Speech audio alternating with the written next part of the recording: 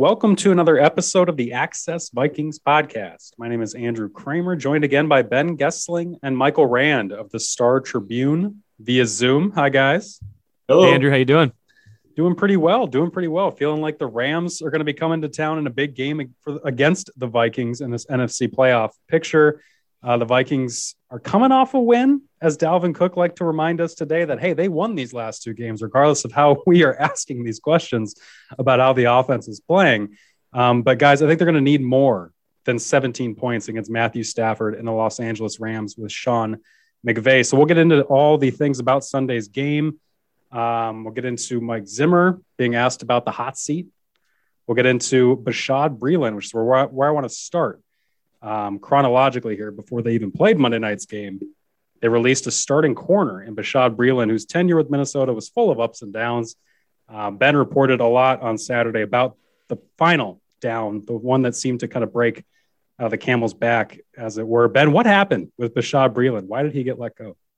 Well, it sounded like it had spilled out of a meeting, and that had been resolved. But then on the practice, he was on the field and was basically told to come off of it, and took his cleats off and basically, I think, said, I'm not going to go out and practice again, or, if I'm being asked to come off, I might as well take my cleats off. And then got into it with players. I think was chirping at a number of players. It sounded like it started from what I was told by a couple of people with Dalvin Cook. And then Sheldon Richardson got involved, and then it eventually escalated to the point where Rick Spielman was standing nearby and had to step in and break the whole thing up, and then ended up talking to Breeland after that, and the release was not far beyond that. So when the general manager has to step in the middle of a practice before a game you have to win in week 15, it's not a great way to keep your job, and it was the most recent thing. From what I was told, it started with a lot of trash talk, as Dalvin Cook kind of said today. It was football stuff, but that's been a common theme with Breeland in practices this year. It sounds like he's typically on the field chirping quite a bit. So initially, players didn't think anything of it, and then it continued to escalate, and people said, "Okay, well, we got to step in and try to shut this down," and then things kind of went from there. So whether it's that or some of the things that he has tweeted, some of the on-field play, it just got to a point where they said, even though we don't have very many corners, enough is enough. Yeah, and he had been so unreliable on the field. I know he had started 13 games, but he kept having to get pulled off it for injury-related reasons or illness or just mysteriously vomiting when the team says he's not sick. Just a bunch of different things. And what I found interesting was Andre Patterson, the co-defensive coordinator, said today when asked about it, he made it sound like they weren't even going to rely on Breeland to start against the Bears anyway. Now, who knows if this was revisionist history or what, but he said Cameron Dancer was getting most of the work with the starting lineup that week in practice anyway. So when he was asked about having to shuffle things around, he said it wasn't that big of a deal because Breeland had been dealing with some injury things, whatever that means. Yet Breeland, I don't believe, was even on the injury report. He was not. So who knows if Patterson's telling the truth? Who knows if Breeland was dealing with some off-field things that had him not in that lineup? Because, Ben, you had just said this stemmed, and Dalvin Cook, I should say, too, alluded to this. This stemmed from something in the meeting room where Bashaud Breeland was going at it with a coach. Maybe the coaches had decided to bench him well before they eventually cut him. So yeah, it's not something you want to be in the midst of your practices when you are in a win every game or go home type scenario. Basically, as I put it in the game story on Tuesday morning, the sentence for what the Vikings did the first part of the season is that you will now spend the last 4 weeks fighting for your life. And that's not something that you can really tolerate very much when you're in that spot. No, and Breeland was one of those guys that they signed to a one-year deal. They did so with him late in June. Yep. That would have been after, I believe, after – I'm trying to remember the impetus for them. Probably with Dancer getting hurt in the spring, I think, is when they brought Breeland in eventually. They had obviously had him on the radar for a while. He's coming off that shoulder injury. They brought him in for a visit, and it was 2 weeks into their offseason program they finally signed him. And just another failed signing, really, by Rick Spielman and what has been trying to be a patchwork defense this year that has dealt with some injuries, but the guys they brought in, like a Breland, certainly didn't pan out. And he might be the worst example of a signing this offseason and them trying to rely on some veteran experience. Ben, I can't think, or Mike, I can't think of any other worse example of their moves this offseason than Bashaud Breeland. No, I mean, his whole era just has to leave a bad taste in their mouth. It was just like it was a failure from the start. He just, on the field, off the field, whatever it was, he didn't live up to any expectations you might have had if you wanted to have a reliable veteran corner to kind of supplement all this youth. Like, I guess technically he was that, but just from the jump, like I think it was, the very first week, wasn't he getting burned by the Bengals? Yeah, against Ja'Marr Chase, I think, right before halftime. Yeah, and then he did the corner thing where he might have been legitimately hurt on that play, but he had to be evaluated for injury after getting beat deep. Mike, it took me a minute to get the joke about the bad taste in your mouth. Thank you for doing that. Very, very subtle. Yeah, we'll just leave it at that. Oh man, well. Bashaud Breeland and word of mouth. We'll get to it. The Vikings are hoping to get Kirk, I should say, is probably hoping to get the bad taste out of his mouth after he was sacked a season high, season low, I should say, I guess, from the Vikings perspective, 4 times against the Bears, most of it in terms of the pressure coming from up the middle. Up the middle is where now they're going to be facing Aaron Donald, whom the Vikings think, and a lot of people think, is the NFL's best defensive tackle. And it's not going to get any much easier after that. Kenny Clark after that, Akeem Hicks again in the season finale. So this last month, that offensive line, that interior is really going to kind of get put up there and shown like, hey, if you want to compete against the best, here you go. To make the playoffs, you have to go through some of the hardest players at the position that you have not been able to stop for years. And so, Ben, with Aaron Donald now coming to town, where do you put the confidence level just at the O-line and their ability to find an answer for this guy? I wouldn't put it very high because there aren't a lot of people that have an answer for him. And it's not just him. It's Leonard Floyd. It's Von Miller.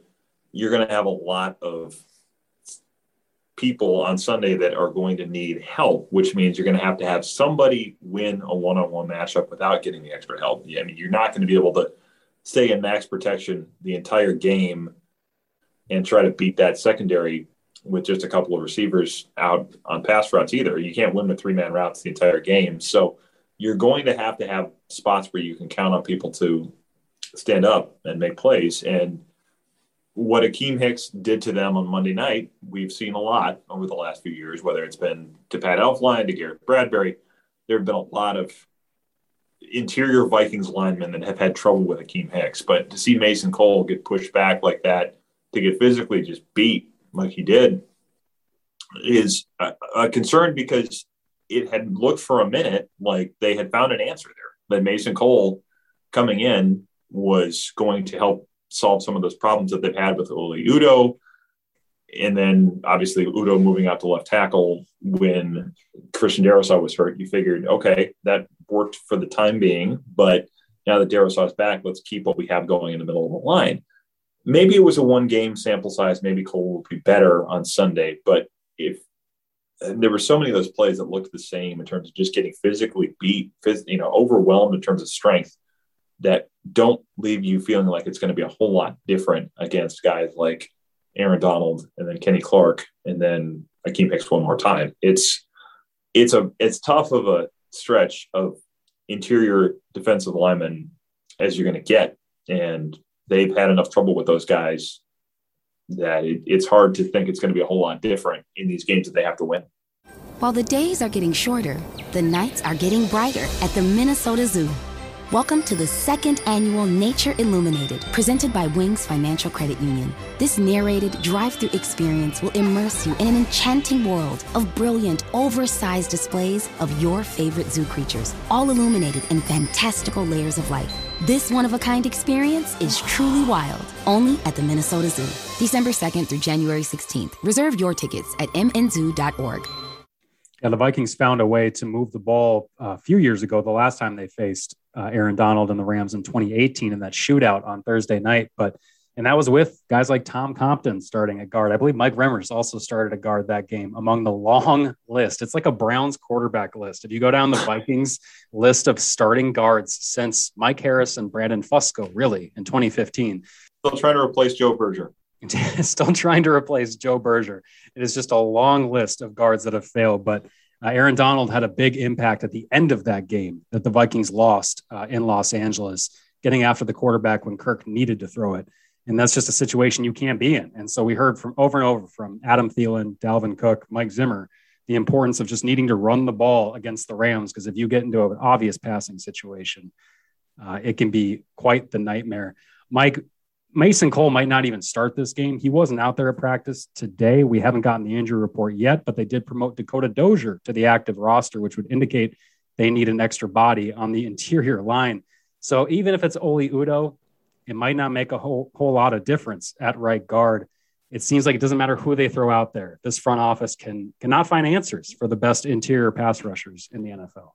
This 3-game stretch might not be what I would want as the last 3 games on my performance review. If I was Rick Spielman, the man responsible for drafting a lot of these players, acquiring a lot of these players. I mean, it's not to say that's what will solely determine his fate, but that is one thing we've talked about consistently during his tenure that they have tried to address, but haven't really fixed to any kind of meaningful degree. I mean, it's been better in spots this year, but again, like we've talked about, like if it's not good enough when you need it against the better teams, and like you said, Aaron Donald's going to be good against pretty much everybody, so it's not like you expect to completely shut him out. But if you're just getting guys routinely wrecking your offensive game plan because they're just physically pushing your guys back, that's a referendum not only on those players, but on the coaches to a degree, but on the person, Rick Spielman, who put together that offensive line. Yeah, who's been trying to piecemeal this together in a 3rd-round pick and Wyatt Davis, whom can't even sniff the field. He can't even get on the field at all. And this is for an offensive line that is just cycling through answers, benching their 1st-round center, really trying to find something that works. And we get to another December where we're talking about an interior line, defensive line, that might wreck a game, an important game for the Vikings offense this late in the season. The last time they were over 500, so I hear, would have been I think it was December 2019 was the last time they were over 500 this late in the year. And for them to try and do that against this defensive line, Ben said it. They got Von Miller. They also have Leonard Floyd, whom you might remember from his days in Chicago. He always had great games against the Vikings. He's got 9 sacks. Donald's got 11 sacks. And then they've got obviously one of the better offenses in the NFL. So 17 points from Kirk Cousins in that passing game. I just have a hard way of seeing how that's going to be able to cut it. And it's one of the biggest referendums, I think, on Rick Spielman's tenure so far is their inability to figure out that interior line.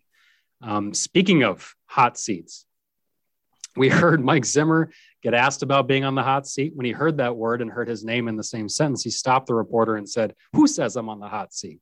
And Mike, I ask you, who says Mike Zimmer's on the hot seat? Pretty much everybody in America says he's on the hot seat. I mean, let's just be honest. And, I think we sometimes we dive into these subjects with a little too much zeal because it's a juicy kind of subject when a coach may or may not get fired, or, when a team is struggling and a guy's been here for 8 years. And we do have to remember this is their livelihood. This is, they're paid well to do it, but you don't want to take any particular glee in the prospect of something like this happening. I think Mike Zimmer's done a pretty good job as the head coach of the Vikings. I think we've talked about it in the past. We would probably grade him overall as, has having done an okay to an okay plus job here with the Vikings, but I don't think there's any denying. I mean, when you've been here this long, when the expectations are as high as they've been, when you've been given a roster that your ownership has spent a decent amount of money and gone out and got players and kept players, that there's an expectation of winning. And if you miss the playoffs for a 2nd year in a row, for a 3rd year out of 4, that to me is getting to be the time where coaches do get fired. And it's not to say it's going to happen, not even to say it would automatically happen if they miss the playoffs, but he is definitely one of those coaches that's on the hot seat. Maybe he knows something we don't. Maybe he's gotten conversations with the Wilfs that tell him otherwise, I don't know. But the outside looking in, it sure looks like he's on the hot seat. Ben, who says he's on the hot seat? I mean, it's an interesting spot because and he brings us up a lot about how he's got the third best winning percentage in Vikings history. I think that's still true. I think he's still ahead of, I think it was probably Jerry Burns that he's ahead of. But the resume is probably not as bulletproof as you would think it would have to be to say there's no reason to ask the question, because you look at it, they've won the division twice in 8 years. They've been to playoffs 3 times at this point, could be 4, but they're not going to win the division. And for all of, as Mike mentioned, all of the resources, you have a new stadium in that time, you have a new practice facility, you have an ownership group that routinely spends above the cap to give them what they need to win. There is a message with that we expect you to compete for championships every year. And the only time they've done that was 2017. And they've kind of been trying to get back to that point ever since. Haven't been able to do it. They've been to the playoffs once since then. And maybe they get in here, but if they get in, it's going to be as a wild card where you're having to go through that road of playing away from home in all likelihood the entire way. And it's not unreasonable for people to look at that and say, well, okay, is this going to lead ownership to want to make a change? And beyond that, you hear enough about just talking to people about the feeling around the team and the feeling around ownership that it's not unreasonable to think that there could be a change after this year. So I know he doesn't like the question. I know it's not a fun spot to be in if you're thinking about something you put 8 years of your time into, but it is part of the job and it's part of being in that spot. Yeah, Mike was asked directly about coaching in that spot, and he says, I have no thoughts.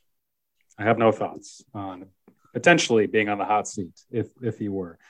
The longevity in this league it's really hard to come by. Mike Zimmer getting 8 years and having two playoff wins to show for it is not the resume that, a Sean Payton or any of these other longer tenured head coaches that are above him on that list typically get. So we'll have to see how they play out in these last 3 games, obviously, but you have to wonder, I think, Ben, you have to wonder if that Lions loss sealed the deal. It's short of like some kind of playoff run that nobody is seeing coming. Losing to the Lions in December, even on the road to a winless Lions team. We said it then, but I don't know how you come back from that short of, making another NFC title game. In the manner in which they did it. I mean, you have the game basically within one stop of winning it, and they couldn't make a stop. They let Jared Goff march down the field, basically the length of the field with no timeouts, and they give up a touchdown on the last play of the game, in part because the hand-picked corner and the safety they signed in free agency misplayed it. So that to lose that way and to have the thing that has been your calling card, the defense, be the thing that couldn't make the stop when it had the opportunity to do it. Yeah, the optics of that are not very good. Go ahead, Mike. I was going to say that the only thing I think that is in his favor to a certain degree, aside from the overall record being pretty good, is that both these last 2 years when they've kind of dealt with a lot of different stuff, had a lot of things thrown at them, the players have continued to play hard. Last year they were 1-5, got themselves back to 6-6. I didn't think that was possible. Now they did finish 7-9, missed the playoffs, could have made the playoffs with one more, fairly reasonably attainable win, right? If they would have beaten Chicago last year, they would have been an 8-8 6th seed, right? Or 7th seed last year. Yep. This year, they've crawled back from 2 games under 500 3 different times now to get back to 500, and we'll see if they can get over that hurdle. Like for all of the kind of,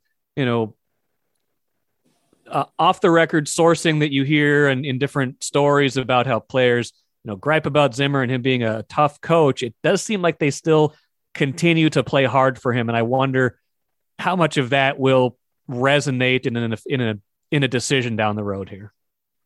Yeah, it's no secret that Mike Zimmer wears thin on guys. I find it interesting that toward the end, if this is the end of his tenure, I find it interesting that in the last basically year and a half, Ben, we've seen him up close kind of try to take a softer approach, take a softer approach, listen to guys like Anthony Barr, locker room leaders, maybe on the defensive side of the ball, who want to speak up about, hey, let's not be hitting so much in early August, or let's take some time or things off in OTAs or whatever. Let's not have so many padded practices in December or November.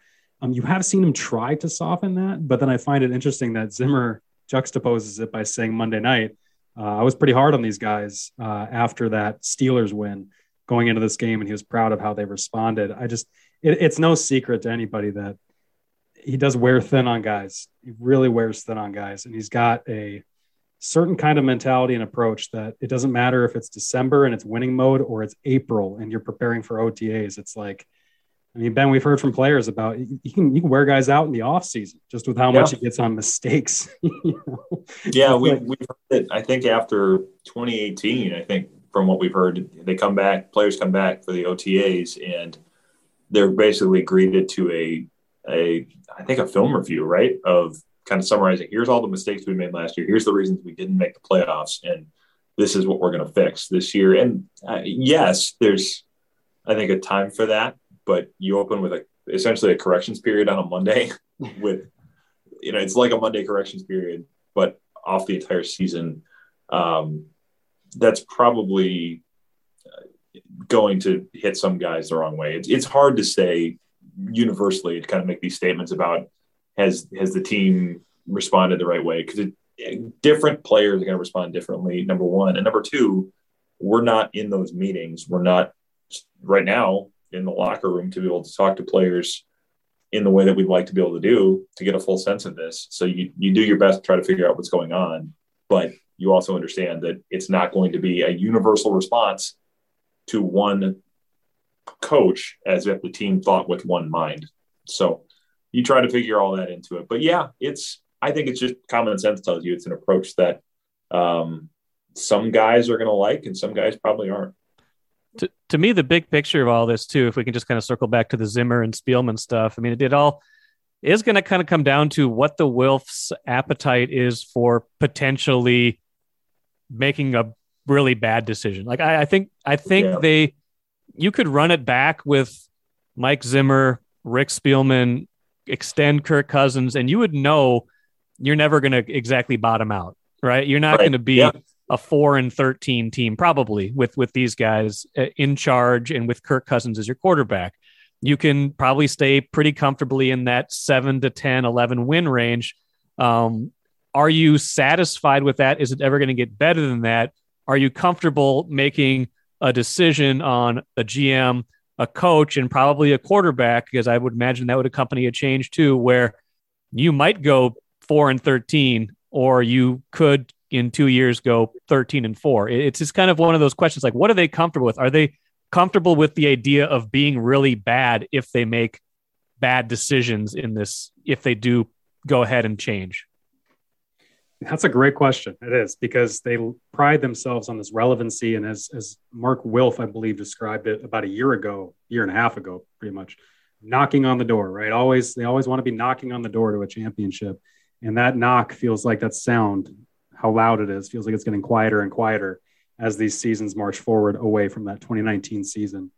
We'll have plenty more on that, surely, as we march forward with these podcasts. Let's get real quick on that point, I guess, and maybe we've got more questions along these lines in the mailbag, but you talk about knocking on the door and how it's getting a little more faint. Whoever's making the decisions after this year, they have a lot to figure out, because you have all these free agents that signed to 1-year deals. You have a roster that is getting older. Guys like Eric Kendricks turned 30. I think Eric Kendricks I remember, because he's a leap day baby, because I remember we talked about this with him during his draft call. He was born in February 29th, 1992, because I remember somebody asked him, I hear you're like 5 years old. So 1992 to 2022, he'll be 30.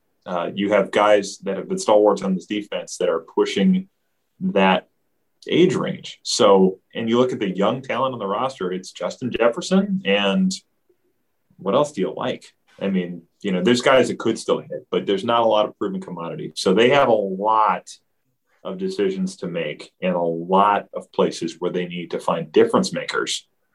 And whether it's Rick Spielman and Mike Zimmer or somebody else, there's a ways to go, I think, to get this roster to the point where you look at it and say there's difference maker type players at every position.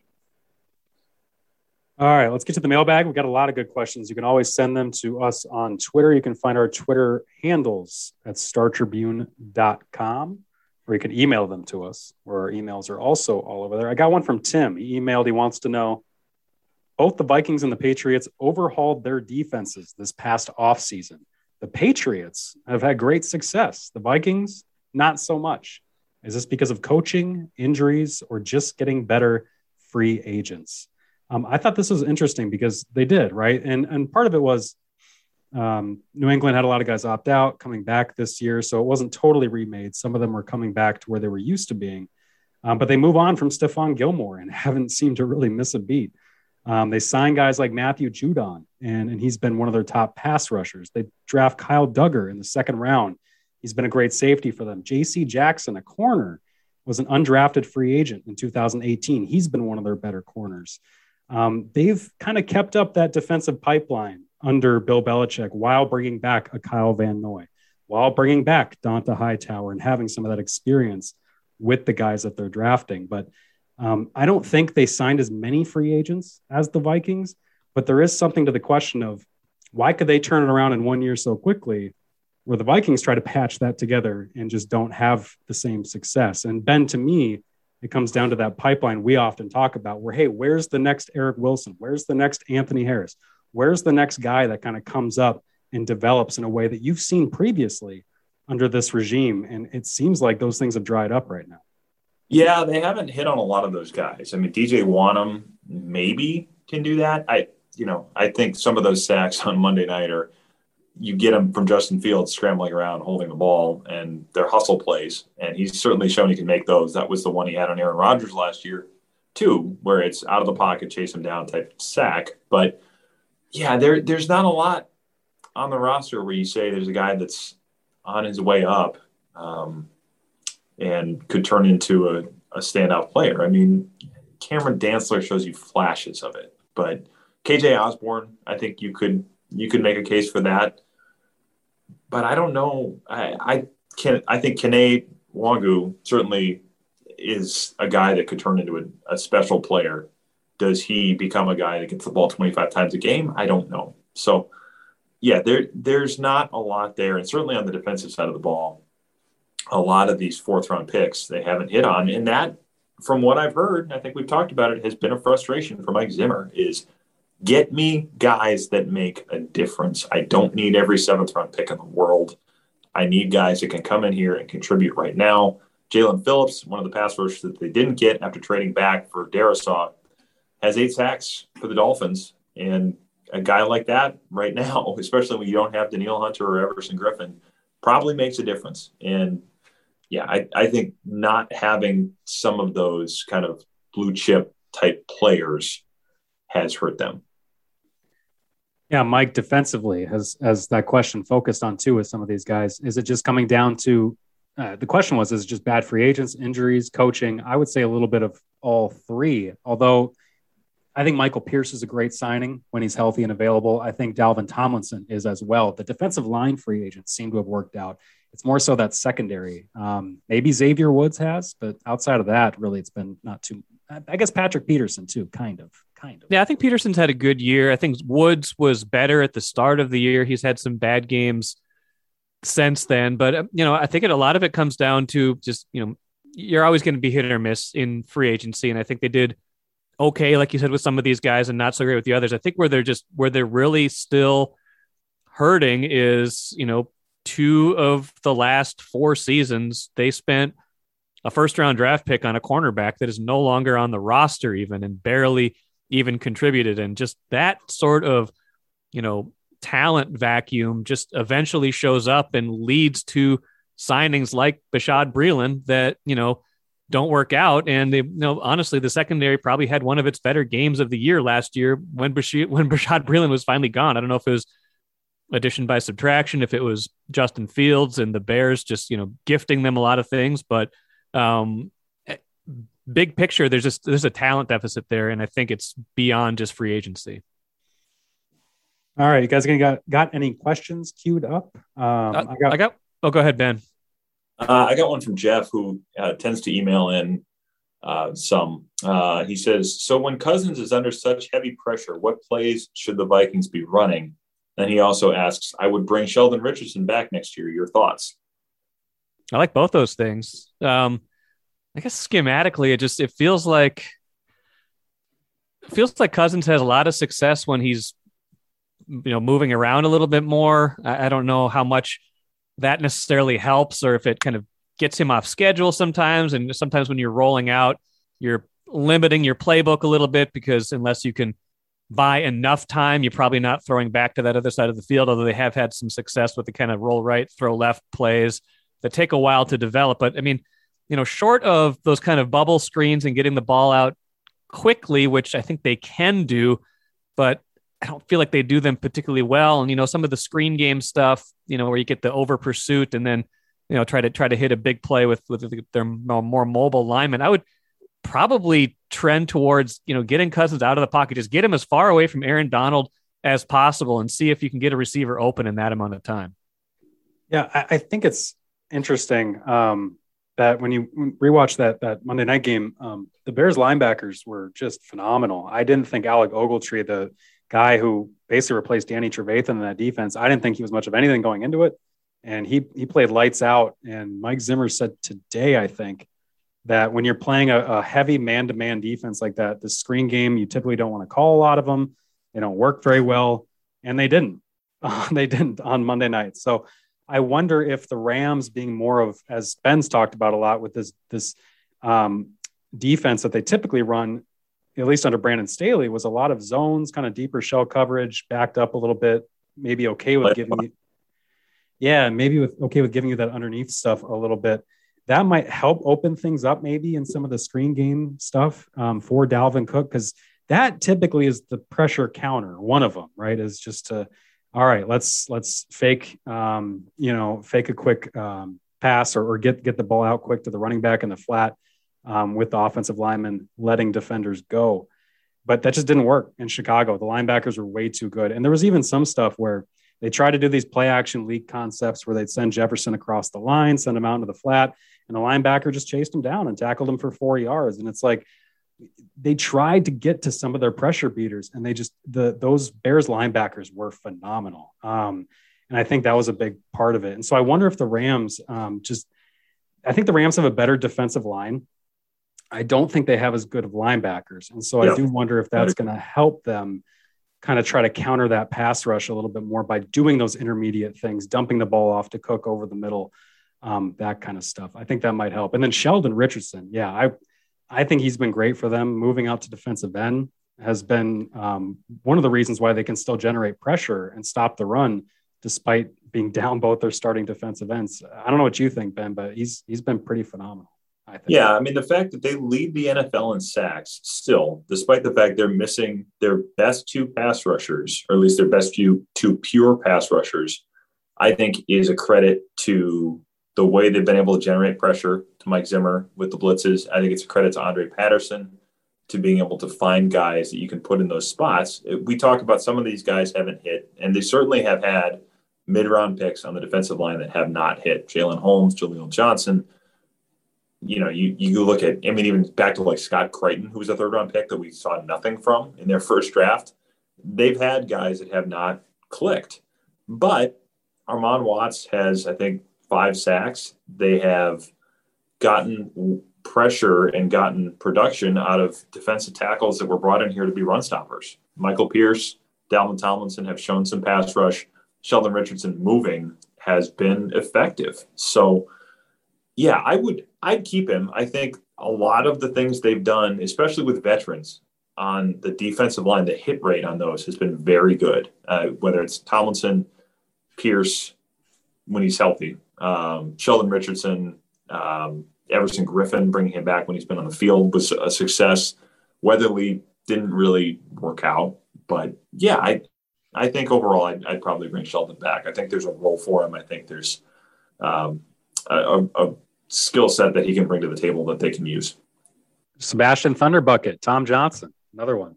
Yes. Yeah, I forgot. Yeah, that's a perfect example. That's a guy that came in, had a specific role, played it very well, and probably was here a lot longer than you'd expect because he fit that role so well. So especially if this group is back, if Patterson's back, yeah, I think it makes sense to bring Richardson.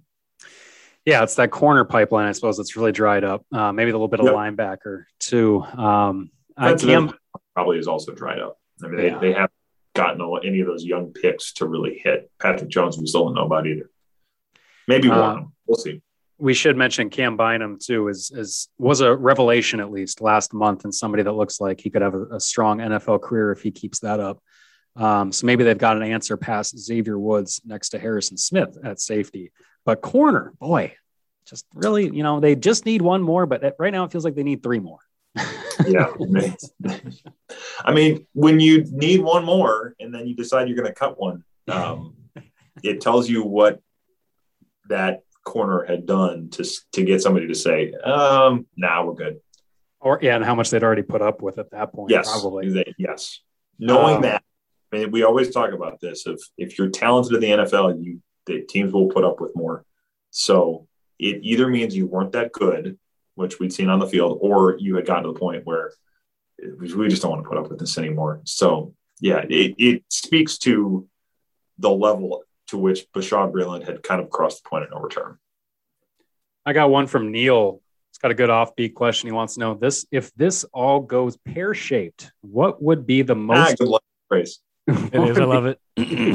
What would be the most fitting end to this regime? Surely it would be Kirk missing a final game due to COVID. Yeah, that feels like it, right? I mean, we've talked about this. It's just like they got to be knocking on wood right now because of COVID just ripping through the NFL. I saw a stat. It was an ESPN. I think our old friend Kevin Seifert had a good kind of explainer on where the league is at with COVID.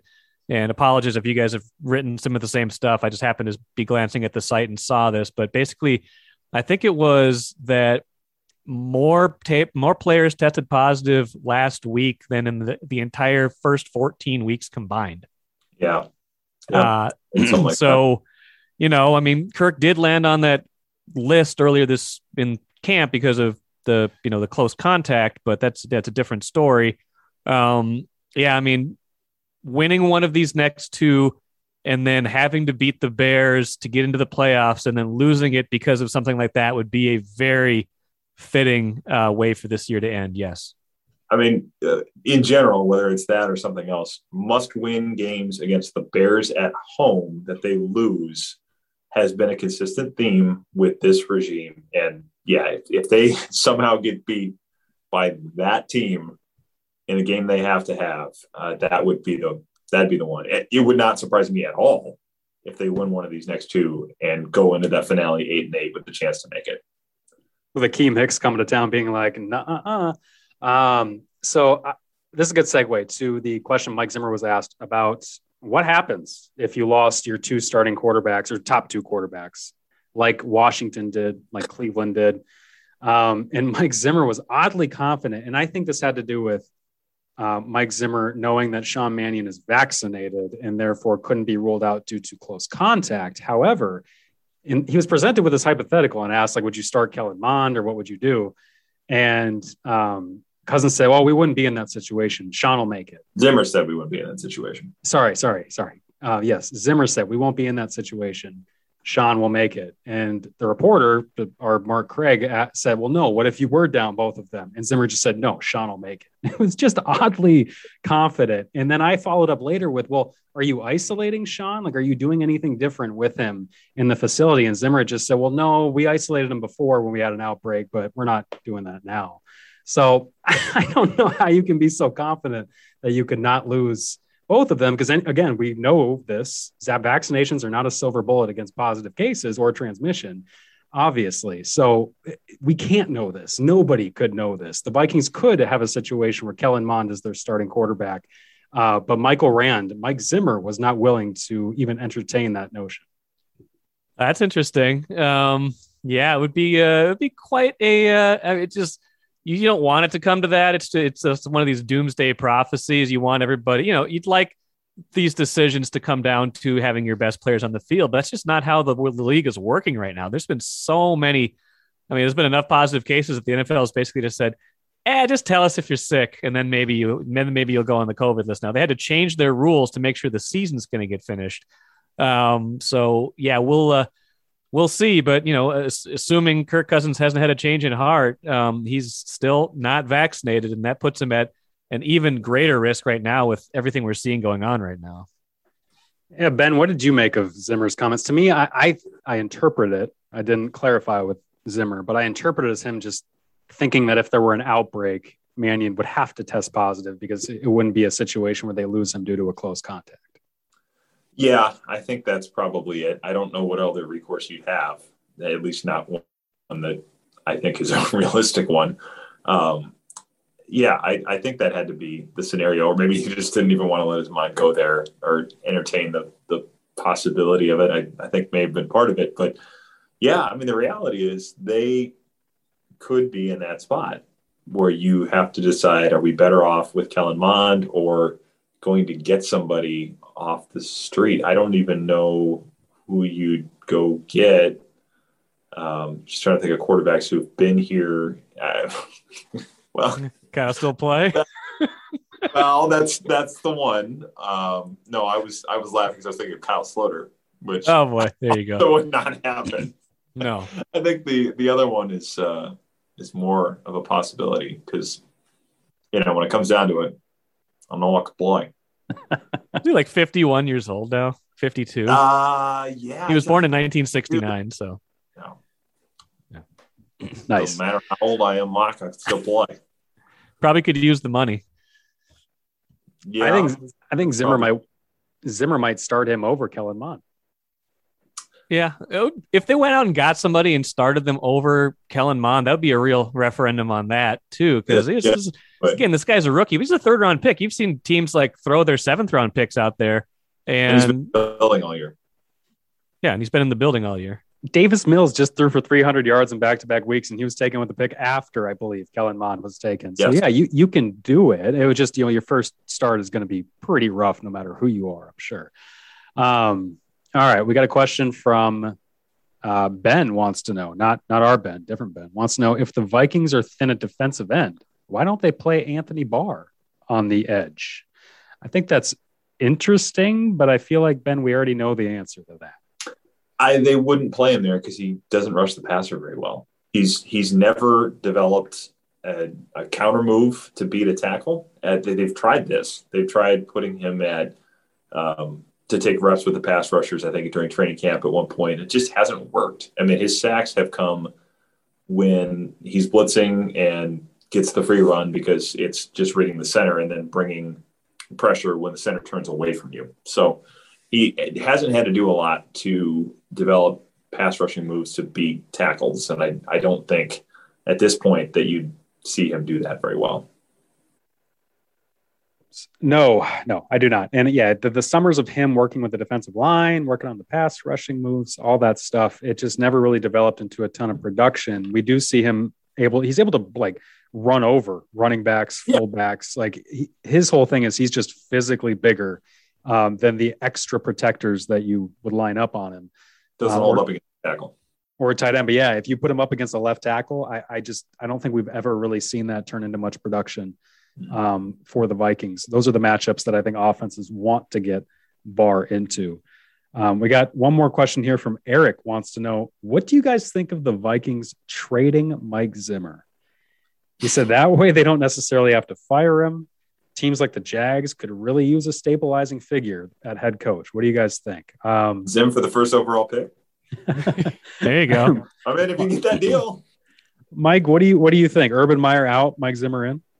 I mean, it's a nice thought, because if you do decide you are ready to move on from Zimmer, getting some sort of compensation for it, I suppose, would be a pretty good thing. And then I imagine you wouldn't be on the hook for any of his additional salary at that point either, because he's got a contract beyond this year, right? He's got at least another year on his deal, 2 more. So, I mean, it's a nice idea. I don't know if it doesn't seem like that happens with someone like Zimmer who might get fired anyway. I feel like that happens when there's kind of a dispute with the coaching or something like that happens, and it's just an untenable situation. So I can't see that happening, but it's a nice thought. It'd be a good try if they could pull it off. Yeah, I think, Ben, we've only seen trades for head coaches in the NFL when it is a situation where it's thought of as an entrenched coach whom you have to pry out of an organization, a la John Gruden after a Super Bowl win, or right? Is that how the timing worked out for Tampa Bay? Yeah. Before a Super Bowl win. But they fired Tony Dungy and then won the Super Bowl the next year with Gruden. That's right. So I just don't see how, if you're an organization, you're not thinking, if you want Zimmer that badly, you're not thinking, well, you're just going to release him anyway. It's like shopping. I don't want to compare these two. It's different situations, but if you're like going to cut Laquan Treadwell before, after a preseason game and you're showcasing him, you're a team that's saying, why would I give you a 7th round pick when I can sign him off the street tomorrow? With Mike Zimmer, it might be a similar situation where if this team doesn't make the playoffs, if they're in back-to-back losing or under 500 seasons or less, not above 500, I should say, not winning seasons. Why would you give up anything for a guy that might be looking for a job soon? So I don't know. And that seems weird for a guy who's 67. Is that how, or 65? How old is Mike Zimmer? He is 65. Yes. He'll be 66 in June, I believe. Yeah. That's not the kind of guy that you're going to build a franchise around. I think if you're Jacksonville, so it doesn't make sense because of the stock Mike Zimmer is currently working with, I think in the NFL probably. And the fact that the Vikings might just make him available anyway. So I don't know. That doesn't make a whole lot of sense to me. He'd get a job. I have no doubt he'd get a job. Oh, yeah.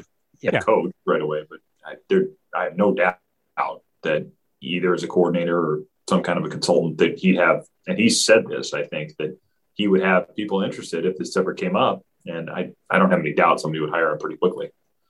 Yeah, he would probably have his pick of the litter as far as defensive consultant or coordinator or whatever kind of job he wanted to do on defense, not necessarily running all 3 phases for an organization. We got any more questions, Mike or Ben, or should we wrap it up?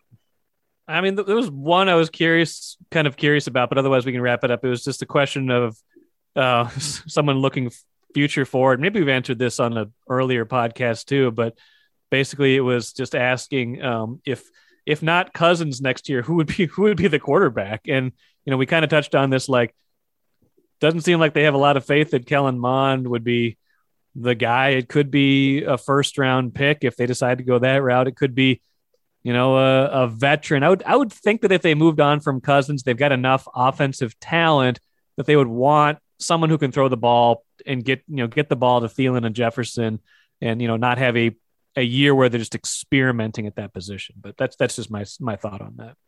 Yeah, Ben, it does seem weird that this offense is made right now from the skill positions to win right now.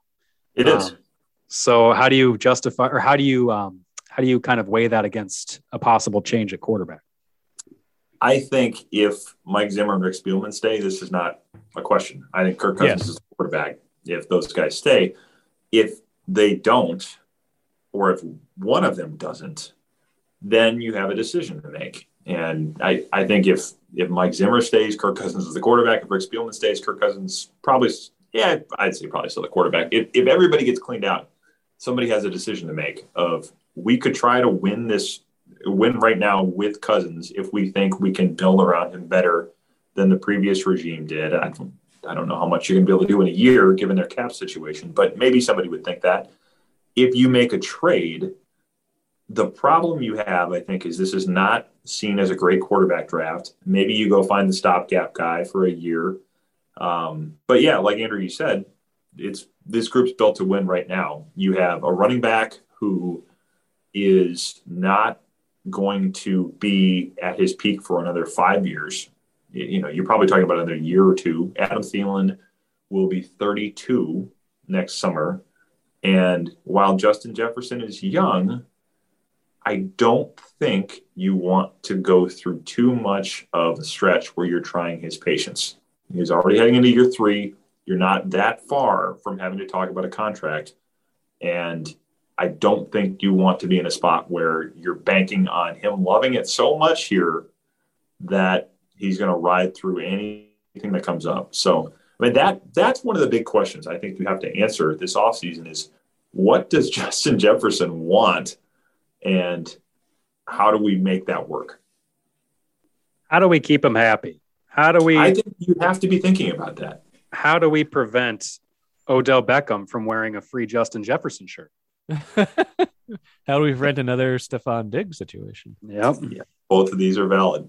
I think that has to be one of the questions they're asking themselves. Yeah, Jefferson has said all the right things publicly and from what we can tell behind the scenes, but it's 2 years in, and this is a guy who is he wore the free OBJ shirt. There's a certain pillar that you might believe in if you're a just super talented all-pro wide receiver like he's surely going to be at some point. Justin Jefferson is.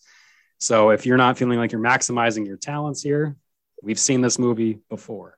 He also has enough friends in the league and has enough of a network from people at LSU, because we've heard him talk about it a lot, that he 100% is connected with enough people to kind of see how it is in other places. And I have no doubt that he's in contact with enough veterans, in part because his brothers went through this, and his brothers have connections that he's known for a long time. I think that the level to which he's connected with other players in this league and has been connected with other players in this league for a long time means he's not coming in as a wide-eyed rookie that thinks everything that the team that drafted me tells me is gospel. I don't think he's looking at it like that. So not saying that I know anything about him being unhappy. I just think he is a lot more worldly and a lot more savvy about this stuff, just understanding how it all works, than a lot of guys in his situation would be, given how much exposure he had to the league even before he got anywhere near it.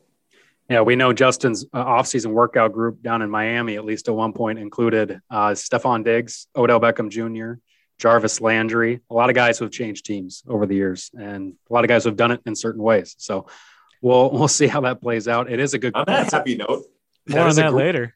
That is a great point, though, that Ben brought up as far as the quarterback situation in terms of making sure your number one guy in that offense, which in a passing league is Justin Jefferson, is happy. So we'll have to see. And it'll be a fun game on Sunday. We will be there at US Bank Stadium, breaking it all down for you after the game.